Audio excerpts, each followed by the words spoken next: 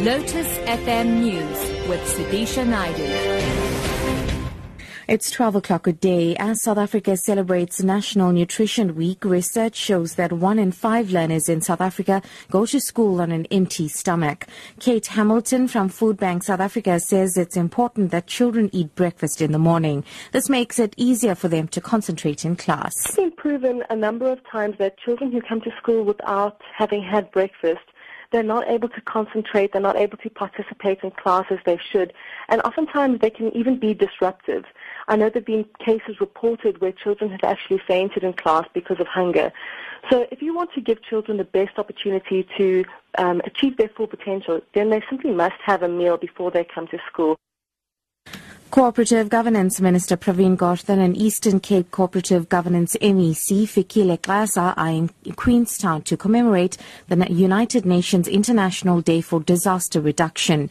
Disaster management delegates will discuss ways in which South Africa can use its indigenous and traditional knowledge to strengthen the existing disaster risk reduction mechanisms. Xasa explains. At the center of it is to promote a global culture of disaster reduction, including disaster prevention, mitigation and preparedness. In South Africa, people who are normally affected by disaster, they are around 500,000 each year. At a huge cost, we have to respond to some of these issues. COGTA in the province is responsible to coordinate all efforts of government to respond to some of these challenges.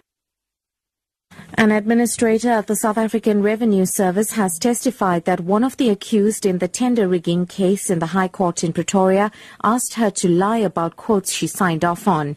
Neela Dartnell says she refused when Leslie Munsami asked her to say she found the 3 quotes for training on her desk. Munsami denied that he asked her to lie. Munsami and 9 other people, including a former business partner of the First Lady, Thobeka Madiba Zuma, face 58 charges. They include manipulating the SARS procurement process to secure contracts at inflated rates. The trial continues. And wrapping up, the authorities in the Philippines insist that a Malaysian Airlines jet that went missing last year had not crashed into a remote Filipino island. The statement follows a man's claims that wreckage had been found there.